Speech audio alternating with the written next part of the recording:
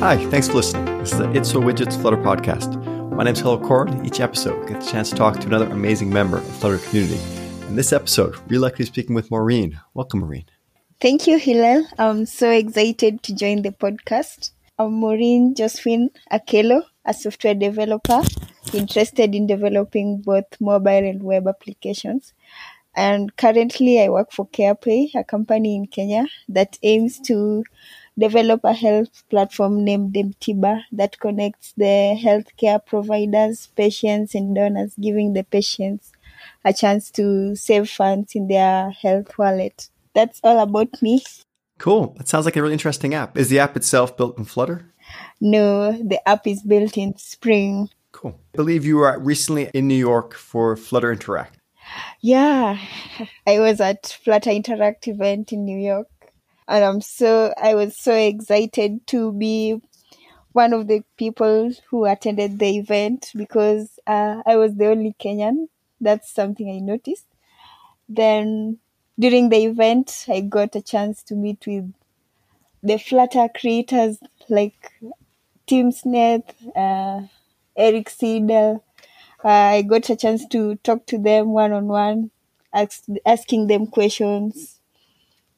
Then getting the updates about Flutter got me excited, sitting there and seeing the changes being done. For example, for the Flutter Octopus, where you debug and you can see the change in different devices at the same time. So this got me excited because I saw it live. Then another one was about the hot UI improvements that the Flutter team made for the Flutter apps and the Datapad improvements. So being in New York, the first time I got jet lagged coming from Kenya to a different environment.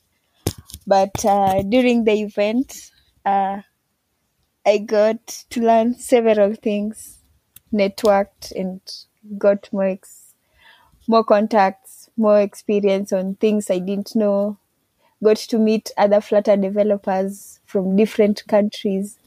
That's awesome. I was also lucky enough to be there. And it's such a great experience on so many levels. I think in one way, just being able to meet all these people you've spoken with so many times on Twitter, been speaking to somebody for a few minutes in person really has a lasting effect on how I interact with them online. Because I know them now, right? I think it becomes much more real.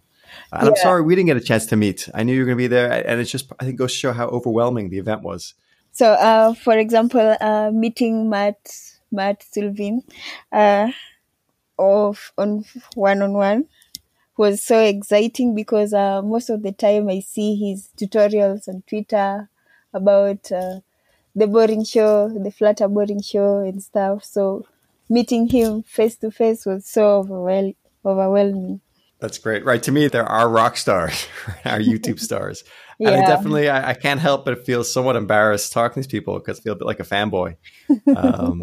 It's just like, it's nothing I can do to prevent it. The developer relation teams does such a good job of being the face of Flutter that in many ways they kind of become to me part of Flutter in this kind of extension of Flutter itself. Yeah, they really did a good job and they still do a good job because currently, even in Kenya, we have the tech communities growing, and currently we are trying to host our Flutter meetup coming in next year. So we'll be hosting Flutter meetups once every month, and that's due to the frequent campaigns we get on Twitter about Flutter, and we get so many people interested in getting started on Flutter. Cool. Good luck. Thank you. It's clear that interest in Flutter is growing rapidly around the world. Yeah, it is. You see clearly more and more interest. And I think it's just going to continue that way. In particular, now that Flutter supports web and desktop, I think it really opens it up to many more use cases. Yeah. Involved in any other projects with Flutter? Yeah, so currently I'm doing a side project, a client project that's about financial budgeting app. So I'm writing it in Flutter. So the main aim of the app is to help people know their expenditures and and saving trends. So they say they can place down whatever the expenses they have for a given period of time, then compare it with their income, and then they can budget in future with that. That's in Flutter. Then another app we did in a team of 3 guys. It's a Wilinda app. We call it Wilinda because Linda is a Kiswahili word that means to protect. So the main aim of the app is to connect families who undergo gender-based violence cases to relevant places, like linking them with rightful doctors, recovery centers, so that they can get help. And this is written in Flutter.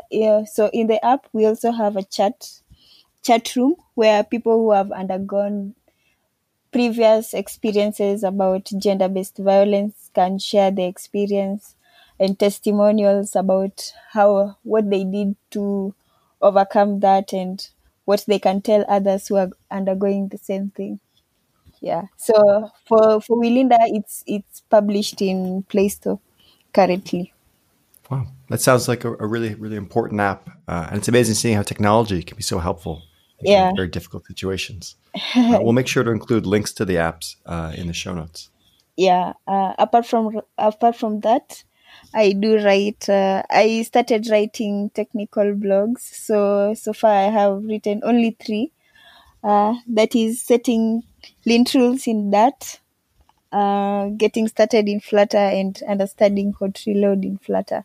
Cool. Are these published on Medium or on your own Yeah, blog? they are published in Medium, and they've received positive feedback from whatever responses I get out of them. Nice. Is there any advice you'd give someone just starting out with Flutter?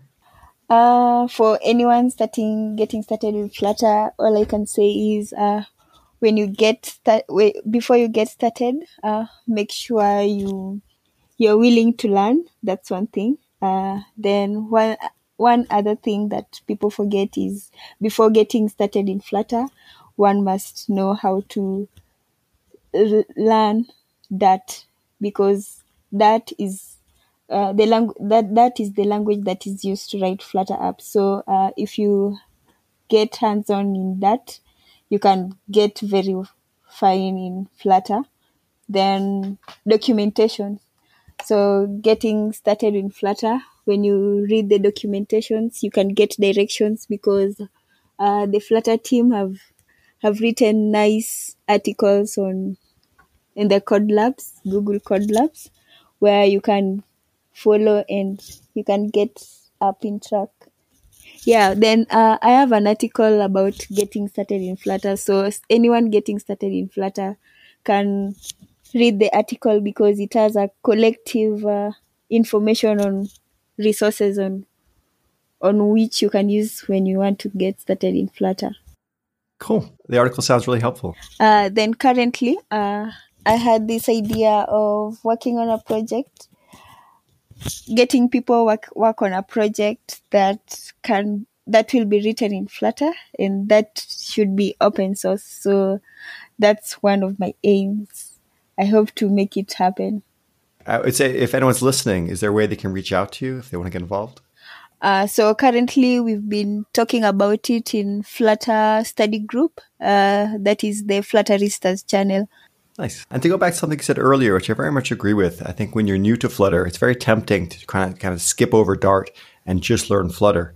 But I think it pays spending a bit of time learning Dart as well. I think Dart's one of those languages you kind of know by default, right? If you know Java or you know PHP or JavaScript, you kind of instinctively know Dart. Yeah. But spending a bit of time just getting a bit more knowledge can be helpful. So rather than just learning Flutter, investing some time in specifically learning Dart and its nuances, it can be really helpful, I think, just in Flutter development in general. Yeah. Cool. Is there anything else you'd like to add? Nothing else. All right, Maureen, thank you so much for taking time to be on the podcast. You mentioned a lot of great links and apps, which will include links to all of them. Thanks for listening. Hope to have another episode soon. All right, take care. Thank you.